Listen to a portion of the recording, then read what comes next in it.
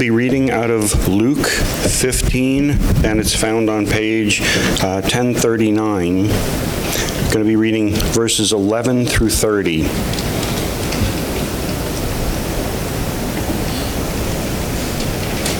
And he said, there was a man who had 2 sons, and the younger of them said to his father, Father, give me the share of property that is coming to me.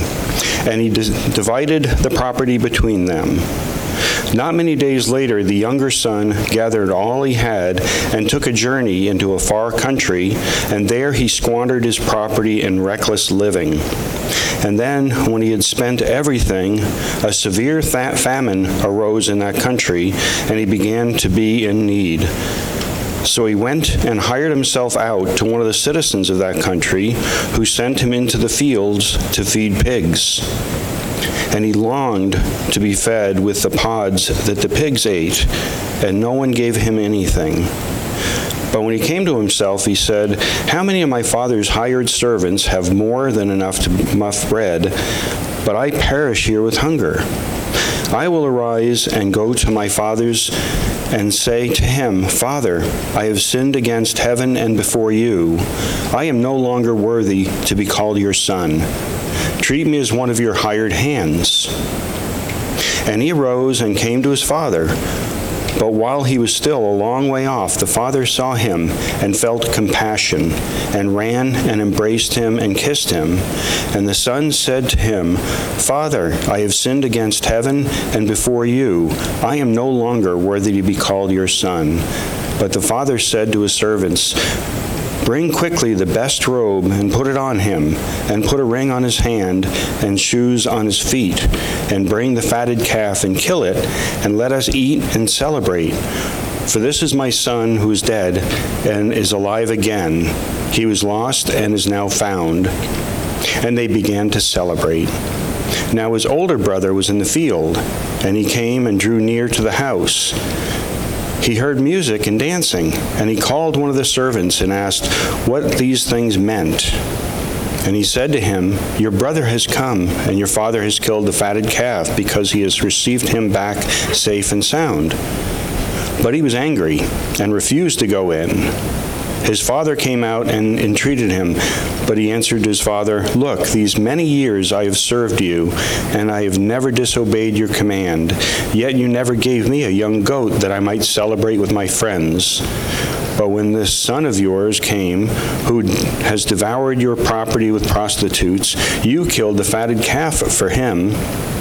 And he said to him, Son, you are always with me, and all that I have is mine. All that is mine is yours. It is fitting to celebrate and be glad, for your brother was dead and is alive. He was lost and is found.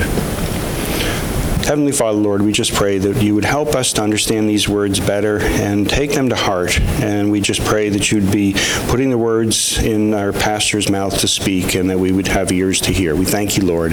It's in Jesus' name. Amen. You may be seated. Well, good morning again. Thank you, Dave. This morning we move into Jonah chapter 2, the prodigal coming to his senses. And so if you recall from last week, Jonah was called by God to go to Nineveh. Jonah disobeyed, and then he was disciplined by the Lord, made an example of sacrifice for the men on the ship, a model for Israel, a model for us to follow. And this morning we will see Jonah's desperation like this prodigal son had. Desperation is an interesting word in our culture, is it not? It comes with some connotations. It's a state of despair. It typically leads to extreme behavior. Other similar words are like anguish or discouragement, helplessness, or being disheartened. And despair is all over the world today, is it not? I just really wish I could kick this habit that's contrary to Scripture. Or I just really wish I could get out of this financial hole, but I just can't. Or I'm not married. I would love to find a spouse who loves Jesus like I do, who will help to sanctify me. Or I hate my job, but there's nothing else out there. Or I'm tired of being sick. I'm desperate to be healed. I'm helpless and I've given up on the political system around us, and I wish the drama would just end. I'm tired of my child's decision or my spouse's lack of initiative. I'm done. I'm not making light of any of the challenges that we face in our world today, but maybe that's a sense of desperation that you've felt. I'm sure that's just a quick list that I had and a small microcosm of the things that we are faced with on a day-to-day basis. But this morning, Jonah shows us that God is in control of everything. Most importantly, He is in control of our hope in the midst of our desperation for salvation. And so let's look first at the most familiar piece of the story of Jonah as we finish the last verse of chapter 1, the first verse of chapter 2, after Jonah was thrown into the sea, in chapter 1, verse 17. It says, "And the Lord appointed a great fish to swallow up Jonah. And Jonah was in the belly of the fish 3 days and 3 nights. And then Jonah prayed to the Lord his God from the belly of the fish." So keep your finger there. Don't let the fish distract you. I want to start with that. We won't ignore it either. This book of Jonah is about Yahweh. We talked about that, right, last week, that it is about the Lord, all caps in the Old Testament. This book of Jonah is about Yahweh, where Yahweh appointed the wind, He appointed the waves, and now He appoints a fish to be used for His purposes. But what do we do about this fish? Could a man really survive in a fish for 3 days and 3 nights? How big was the fish? Could he actually have a big enough fish for this person, Jonah, to actually be in? Was it a whale, which technically isn't a fish? It's a mammal. Well, first, this event actually did take place. Not only was Jonah a real prophet that Israel followed, we saw that last week, right, from 2 Kings chapter 14. Israel knew that this was a real event. The early church, through history, has believed that this is a real event. But most importantly, Jesus believed that this was a real event, and we'll get to that at the end of our time this morning. This is not a figurative experience. This is not a figurative episode that took place in the life of Jonah, like he was swallowed up in his despair. He was swallowed by something, let's call it like a fish, whatever it is, and God can use a fish. Okay? So in Numbers, God used a donkey to talk. Here, the fish is God's instrument. So let's call this a miracle. A miracle, as one commentator suggested I was reading, is a divine act beyond human replication or explanation.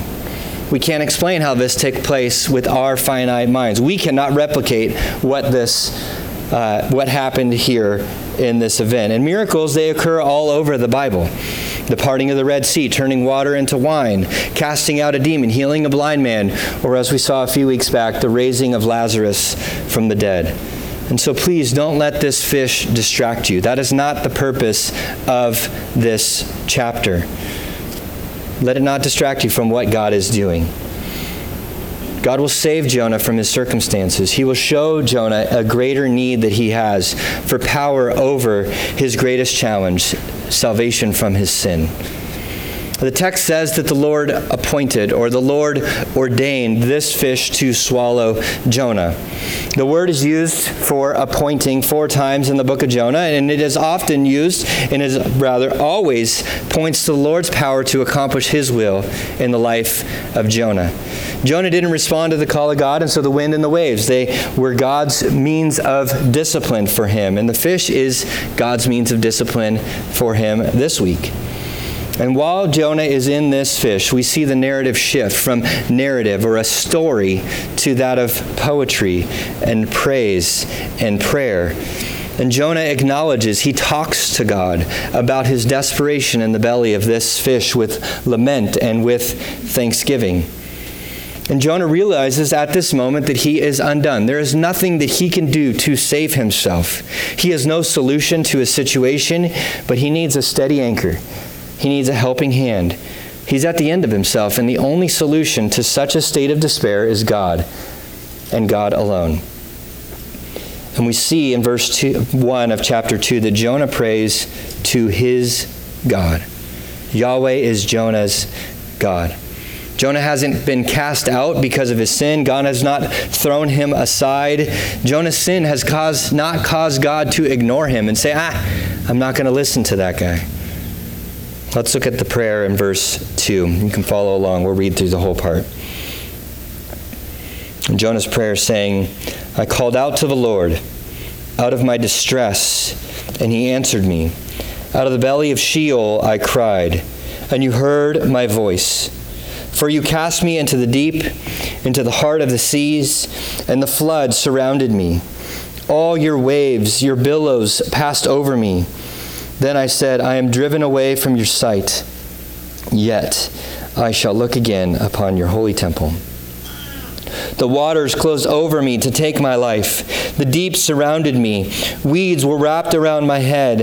At the roots of the mountain, I went down to the land whose bars closed upon me forever. Yet you brought my life up from the pit, O Lord my God. When my life was fainting away, I remembered the Lord, and my prayer came to you, into your holy temple. Those who pay regard to vain idols forsake their hope and steadfast love. But I, with a voice of thanksgiving, will sacrifice to you. What I have vowed I will pay. Salvation belongs to the Lord.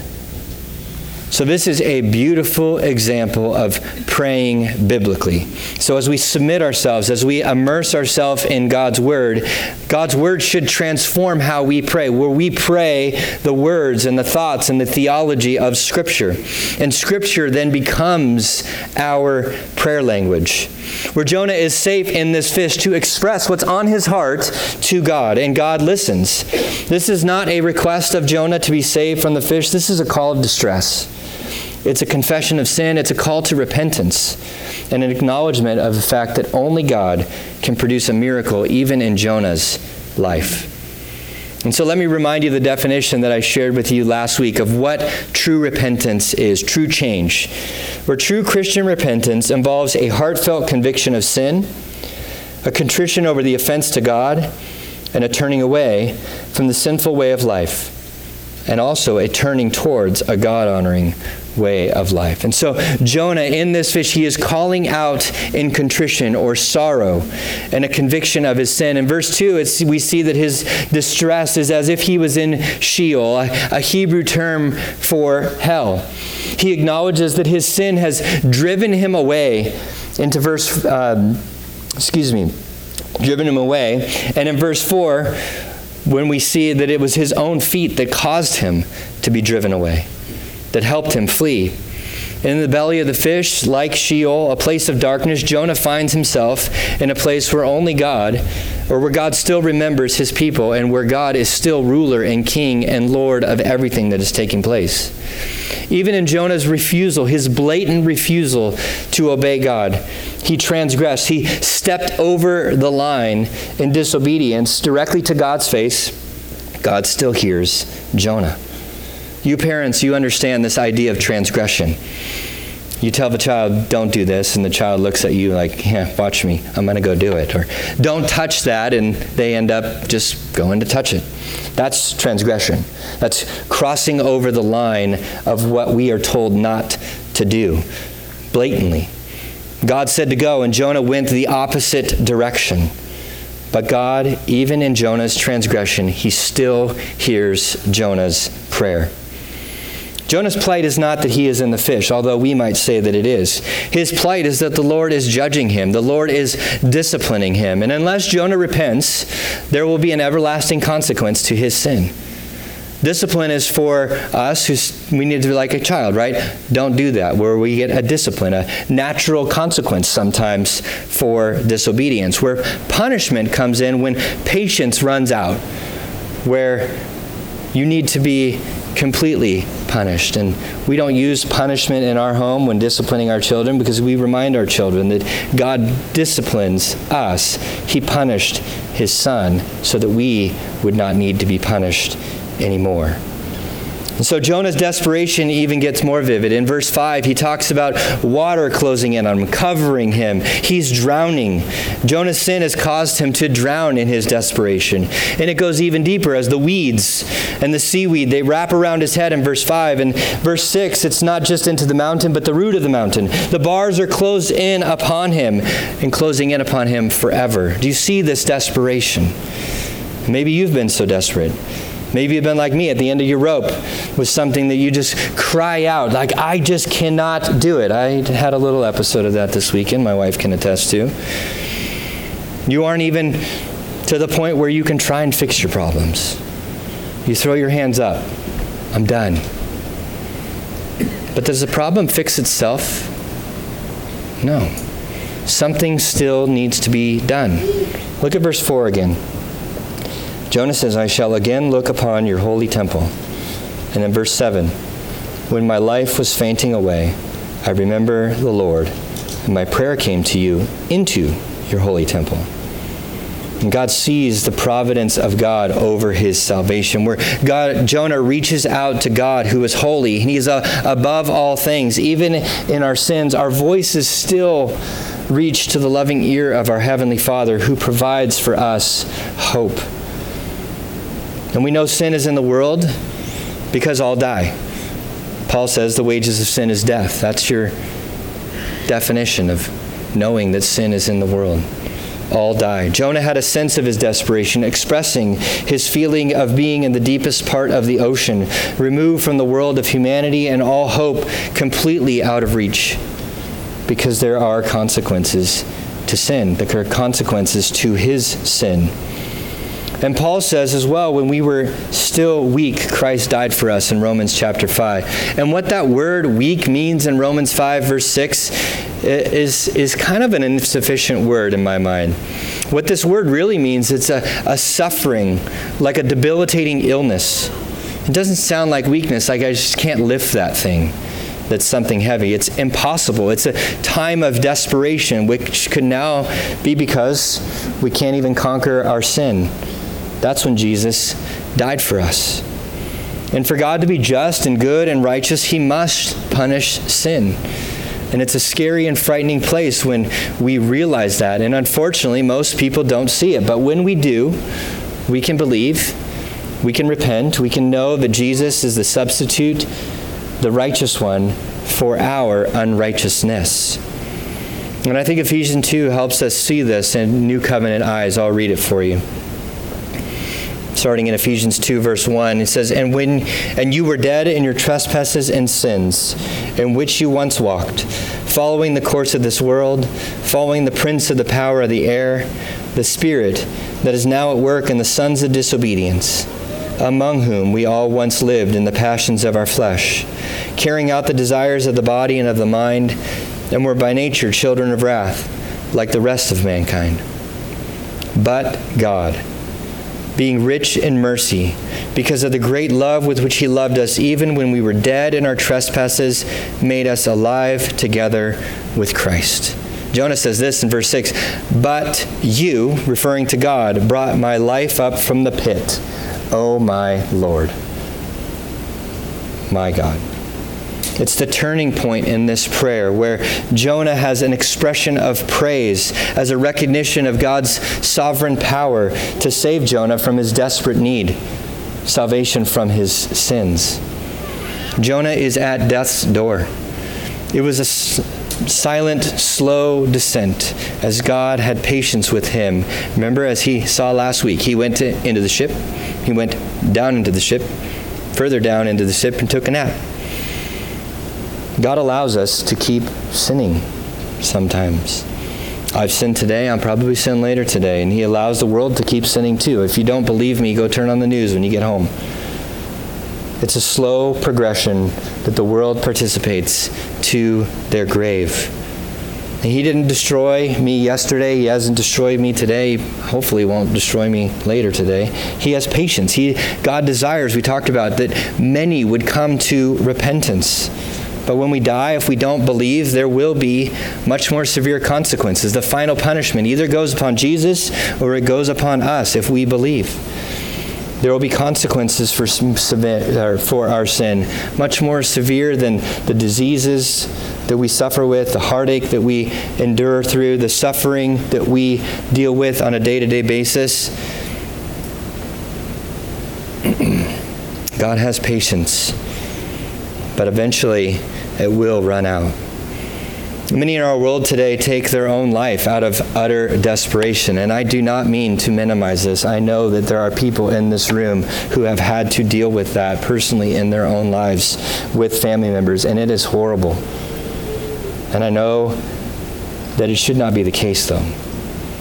It's a big deal, and it's a heavy thing to bear, but for those who do not believe, the eternal punishment will be much more worse than the affliction that we feel on this earth beyond the grave. And so, friends, our afflictions, our heartaches, our challenges in life are not God's way of being a cosmic, abusive father. Our suffering is often ramifications of our own sin or the sins of others against us. As a natural consequence, suffering is God's way to show us our need for a Savior, that the world in which we live in is not the way that God created it to be. And we cannot save ourselves. Where God will receive glory, we cannot avoid it. And so will God's glory today be as a result of your salvation? Or will God's glory come as a result of punishment and discipline as a righteous judge? And this is where the gospel comes in. The gospel, as you've heard me say probably hundreds of times, is the good news that God saves sinners through the life, death, and resurrection of Jesus. There can't be good news without bad news first.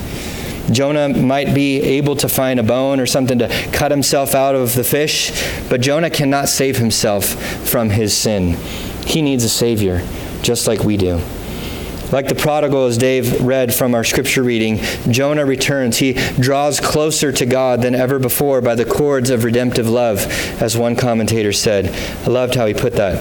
In verse 7, Jonah acknowledges idol worship. Is it vain? It draws us away from the steadfast love of God. If you have a Jesus Storybook Bible, if you have kids, you see that the Bible calls this God's never stopping, never giving up, unbreaking, always and forever love. This is Yahweh. He keeps his promises, and he will never stop keeping his promises. Where Jonah is spared from the dungeon of the fish, most importantly, he is spared from the most serious risk to his life, a life lived without a Savior in the dungeon of the grave of hell. Jonah's idols, as we saw last week, were himself, his nation, his false sense of salvation only being for the Jews. He worshiped those idols so much that he was willing to sacrifice everything for them, almost to the point of his death. And it took him in vain away from the steadfast love of God he acknowledged.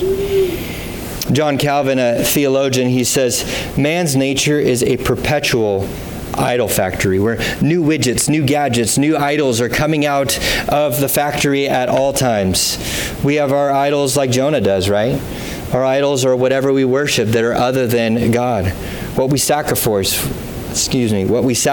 for other than God. Exchanging good things even for the best thing, God himself. A great way to see what we worship, what our idols are, is to look at two things, your calendar and your bank account. What takes our time and what takes our money? Please don't answer out loud, but even if you don't put things on your calendar or even if you pay for cash, your things that you give yourself to and your time and your resources oftentimes will show you what you worship other than God.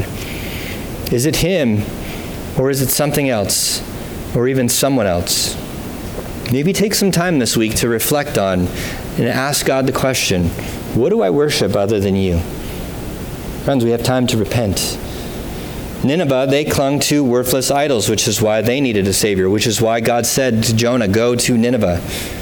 God told Jonah to go and tell them. And the sailors called out to worthless idols we saw last week. But they repented. They offered sacrifices to the Lord in response to their mercy. And in verse 9 this morning, Jonah promises to do the same thing. He says a sacrificial worship of God because of his great mercy. The reason for this act of worship is in verse 9. It says, salvation belongs to the Lord. This is the linchpin of this entire book of Jonah. Friends, we bring nothing to the world. We are helpless. But God saves us. And so God can say to Jonah, arise, because salvation belongs to the Lord. God can say to Jonah, go, because salvation belongs to the Lord. Jonah can call out because salvation belongs to the Lord. And so Cornerstone, your salvation as well belongs to the Lord. And so let's arise and go because salvation belongs to the Lord. Let's go, let's worship because salvation belongs to the Lord. The Lord is sovereign. The Lord is the source of our salvation. The Lord is also the source of salvation for Nineveh. He's the source of salvation for all of us in this room. He's the source of salvation for Royalton and Bethel and Barry and Montpelier, for presidents, for governors and neighbors and family members, for everybody. I've heard it only a couple times since I've been here. Well, Aaron, as you've tried to make a small little change, as I would call it, we've never done that before, Aaron. Well, Jonah could have said to God, God, we don't go to Nineveh. But we'll see next week in the first couple verses, what does God tell Jonah again? You can look at it, you can cheat and get a sneak peek at next week. He says a second time, go to Nineveh. Just because we've never done something in a particular way doesn't mean the Bible doesn't call us to go and do it. And we can repent and we can obey. And I'm not saying you need to repent to me by saying we've never done it, but we can be open-minded to, as your elders, as myself, as we're leading this church, to try to follow to the best of our ability the Scripture. And even as elders, we make mistakes. And even as we look at things in the past as a church, we can change and we can move and follow what the Scriptures say to the best of our ability. Don't be scared to question or ask a question either of anything we do as a church. We don't know everything. But the Bible directs us, not our preferences, not Jonah's preferences, not our desires. And oftentimes we do have idols ourselves. And so God is sovereign. He is sovereign over the fish who swallowed Jonah. He is sovereign over salvation, and he is sovereign to respond to Jonah. Look at verse 10. And the Lord spoke to the fish, and it vomited Jonah out upon the dry ground. God puts Jonah's feet on a firm foundation. God is in control. As we close up, I have 3 things that I want you to remember about chapter 2 of Jonah. First, God may allow you to be in a challenging situation for a reason. He might be using that to show you your utter desperate need for Him, for something even more significant, for your salvation. Whether your challenge is caused by your own sin or someone else or just a ramification of the fall, God can use it. C.S. Lewis, in his book called The Problem of Pain, he says this: pain insists upon being attended to, especially when you stub your pinky toe walking around the house. God whispers to us in our pleasures, speaks in our conscience, but shouts in our pains. It is His megaphone to rouse a deaf world. And so, friends, consider your pains, even if they feel minor to you. Maybe God is sparing more severe pain to open your eyes. And if there are pains of others around you, let's not be uncompassionate, but it's a great way to point others to those who are suffering to the Savior that they need, who will deliver them from their greatest pains, Satan and sin and death. And so first, consider your pains. And that comes to our second point. Consider your Savior. The Lord is sovereign over salvation. We've seen that. And Jonah was called to go and open his mouth to Nineveh. Romans 10, Paul says this in verse 14 and 15. How then will they call on him in whom they have not believed? And how are they to believe in him of whom they have never heard?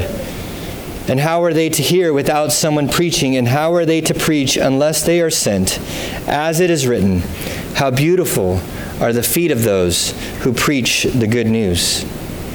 Jonah's desperate situation was not just for his salvation, But the world around him, the world around us, is dying. And God wanted Jonah to go to Nineveh.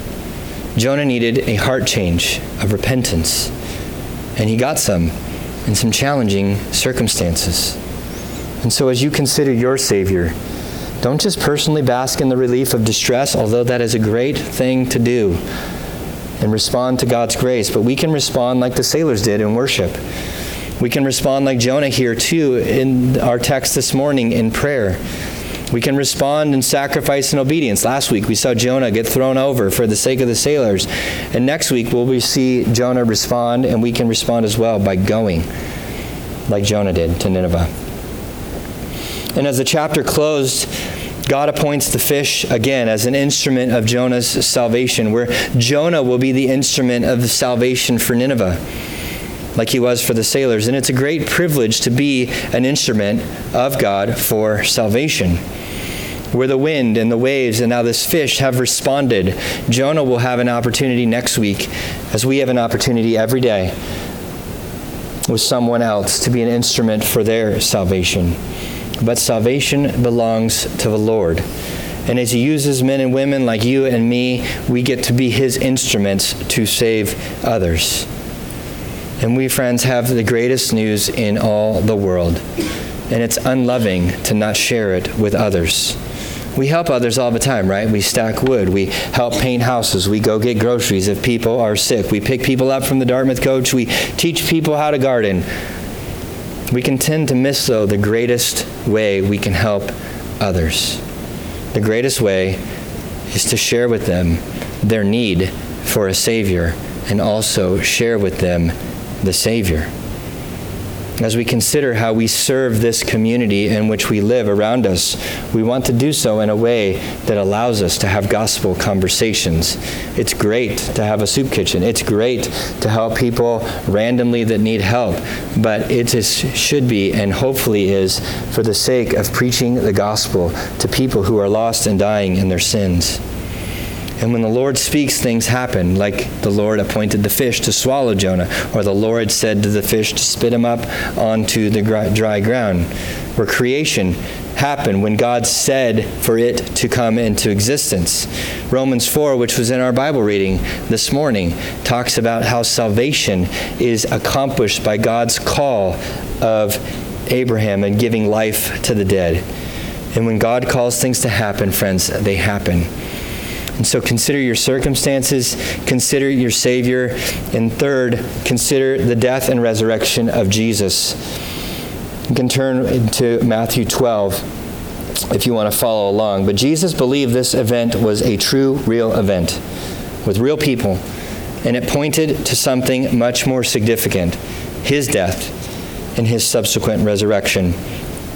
Matthew 12, verse 38 to 41, if you want to follow along. And Jesus is talking with some scribes, and then some of the scribes and Pharisees answered him, saying, "Teacher, we wish to see a sign from you." We've seen signs, right, in the Gospel of John we studied. But he answered them, "An evil and adulterous generation seeks for a sign, but no sign will be given to it except the sign of the prophet Jonah. For just as Jonah was 3 days and 3 nights in the belly of the great fish, so will the Son of Man be 3 days and 3 nights in the heart of the earth. The men of Nineveh will rise up at the judgment with this generation and condemn it, for they repented at the preaching of Jonah. And behold, something greater than Jonah is here." Some theologians believe that Jonah actually died and then rose in this fish. I'm not entirely sure, but what I do know from this passage this morning is that Jonah's actions, and Jesus believed it, point to what Jesus will do and what Jesus has done in his death and resurrection for us. Jesus believed it. Do we? A couple points. Verse 2, Jonah called out to God, similar to Jesus calling out from the cross, right? My God, why have you forsaken me?" But God didn't answer Jesus on the cross. But we who believe, because God didn't answer Jesus, God will answer and listen to us when we call out. Verse 3, Jonah says he was cast into the deep to die, while eventually he was spared from death. But Jesus was not spared from death. He died in our place on the cross for our sins. Jesus, the righteous one, for the unrighteous ones, you and I, so that we might become the righteous ones by believing. Verse 4, Jonah was said he was driven away by his sin, where Jesus was taken to the cross because of our sin, to die. And as we saw in John chapter 10, for those who believe in John 10, he will never cast out, even as we stumble in our sin. Verse 5, Jonah's sin was about to take his life. And sin will take all lives. We saw that already. But Jesus allowed his life to be taken, though innocent, so those who would believe will receive an abundant life, a life that can never be taken away from us, an eternal life. Verse 7, God is in his temple. Jonah wants to enter in verse 4. And Jesus, at the moment he died, if you're familiar with the story from Matthew, the curtain of the temple was split in two, so that we who believe can enter in and have communion and fellowship with God ourselves. Verse 8, the steadfast love of God is our hope. And we know God loved his beloved Son because he was well pleased with him. We see in the Gospel of Luke as it records Jesus' baptism. But for those who believe in Jesus, God now looks upon you and I with the same words, my beloved Son, my beloved daughter, in whom I'm well pleased because of his steadfast love. And finally, verse 9, Jonah says that he will pay his vow. Jesus didn't need to pay anything because he was perfect without sin. And so like Jonah, we can bring sacrifices in response to the great gift of salvation that we have received from God, great mercy and love towards us. And we do that in different ways with tithes and offering and service and worship, because it's all for God in response to what he has done for us. Jonah needed a Savior. We need a Savior. The world around us needs a Savior. And that's why God called Jonah to go. That's why God calls us to go, because salvation belongs to the Lord. Salvation comes through believing in the life, ministry, and death and resurrection of Jesus on our behalf. Jonah was in some sense risen from the fish, pointing to Jesus' resurrection, which again secures our salvation. Next week, after service, we're going to celebrate baptisms. It's new life through Christ, through baptism, where we see and we remember Jesus' death, being buried, going under the water, and his resurrection, coming out of the water, signifying the newness of life that we get to participate in. Jonah's episode in the first chapter set the stage. This first couple chapters sets the stage for next week. Sometimes it feels easier to trust God, though, when we are on dry ground, doesn't it? Where life is tied up in a nice bow, when our lives are together. But sometimes it's better to trust God from the belly of the fish. When the waters are crashing upon us, when we feel like we're drowning. And as I look out in this room, I know some of the stories in here. And I know it feels sometimes like we're drowning. But we don't need to be on dry ground for God to tell us and the world that we need a Savior. It's easier for sure, but we can go even in our own desperation and share the gospel. We can show the world that we are just as desperate as they are for a Savior. And it's a great way to share and to empathize with them and to relate with them as we proclaim the gospel. Remember C.S. Lewis, suffering is God's megaphone to show our need for a Savior. And sometimes I feel like we in the American church are on dry ground. But what will we do when we are in the belly of the fish? Will we consider our circumstances? Will we consider our Savior? Will we consider his death and resurrection for us? So Cornerstone, we get to do this together. We get to encourage and remind each other and help each other consider the gospel, the good news that God saves sinners through the life, death, and resurrection of Jesus, and then we get to go in response to believing it. Would you pray with me? Father, we thank you for the great mercy that you gave to Jonah. And we thank you for the great mercy that you give to us. As we saw when we were in John chapter 1, that the law was given through Moses, but grace and truth are through Jesus Christ. And we see in there as well, grace upon grace, like the waves continuing to flow over us. And oftentimes we feel like we can be drowning through the waves crashing over us with water. But God, we're reminded that your mercy never comes to an end. And there's no midst of trouble, there's no midst of anguish, there's no amount of discouragement and need that your mercy cannot satisfy. And so, God, we thank you that you are abundant and infinite in mercy.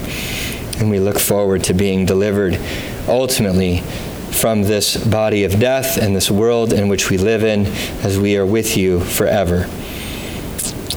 But we're not there yet. And so, God, as we reflect on your grace through the cross and your Son's resurrection, we want to worship you here. We want to give of our sacrifices and worship to you. And we thank you.